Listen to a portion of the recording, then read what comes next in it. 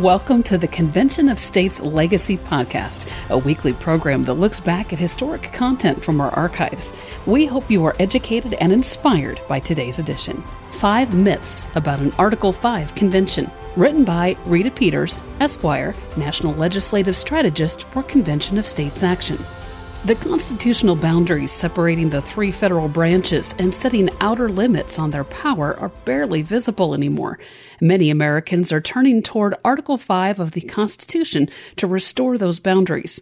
Constitutional amendment is strong medicine, to be sure, but it is the medicine that our founders prescribed for the disease of federal overreach that is otherwise terminal to our republic. Here are 5 myths about the Article 5 antidote and its side effects. Number 1, an Article 5 convention is a constitutional convention, or con-con. This point can get confusing because Article 5 is a provision of the Constitution, so a convention held pursuant to its terms could be described as, quote, constitutional, unquote, in that sense.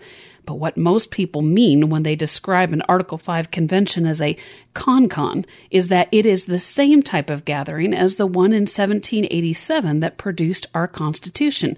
And that implication is clearly wrong. The distinction between the Philadelphia Convention of 1787 and a convention held pursuant to Article 5 lies in the source of authority for each. The states gathered in 1787 pursuant to their residual powers as individual sovereigns, not pursuant to any provision of the Articles of Confederation for proposing amendments.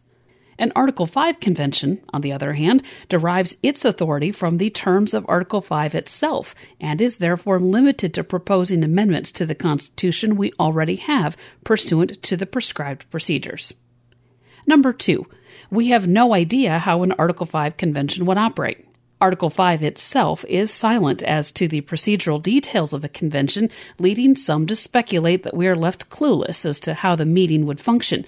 But while it's true that there has never been an Article 5 convention per se, the states have met in conventions an estimated 40 times.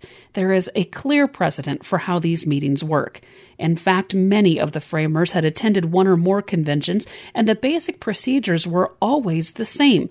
For instance, voting at an interstate convention is always done as states, with each state getting 1 vote regardless of population or the number of delegates in attendance.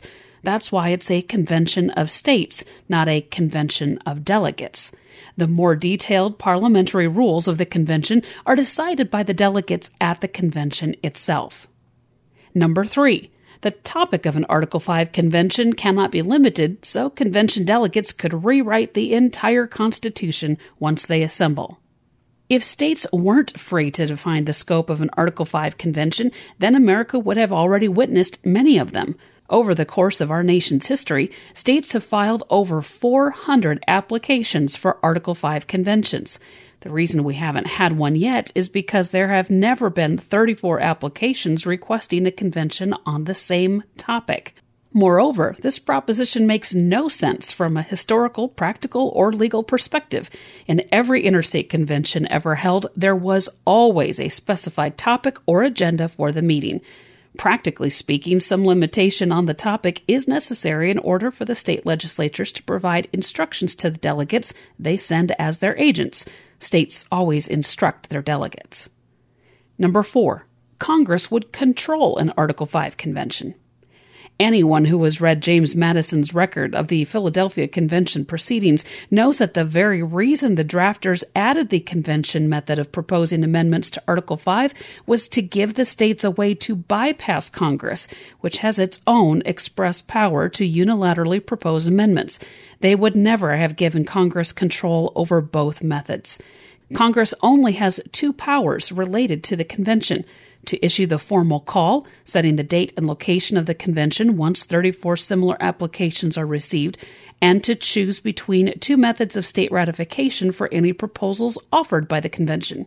That's it. In fact, at least one federal court has definitively ruled that Congress cannot use any of its Article 1 powers, including its power under the Necessary and Proper Clause, to affect Article 5 procedures. Number 5. The Article 5 convention process has no safeguards to protect our Constitution from rogue delegates or big money special interest groups. To the contrary, the process is so well safeguarded that it has proven incredibly difficult to invoke. There are numerous redundant safeguards in the process. First, the topics specified in the 34 applications that trigger the convention act as an initial limitation on it. These applications are the very source of authority for the convention, so any proposals beyond their scope would be out of order. Second, state legislatures can recall any delegates who exceed their authority or instructions.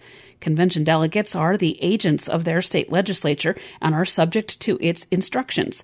As a matter of basic agency law, any actions taken outside the scope of a delegate's authority would be void. But the final and most effective protection of the process is the simple fact that it takes 38 states to ratify any amendment proposed by the convention. This means that it would only take 13 states to block any ill-conceived or illegitimately advocated proposal. Article 5's convention process is part of the beautiful constitutional machinery built to protect the states and the people from an overreaching federal government. It is time for us to use it. Thank you for listening to the Convention of States Legacy Podcast. To learn more about our grassroots movement, go to www.conventionofstates.com.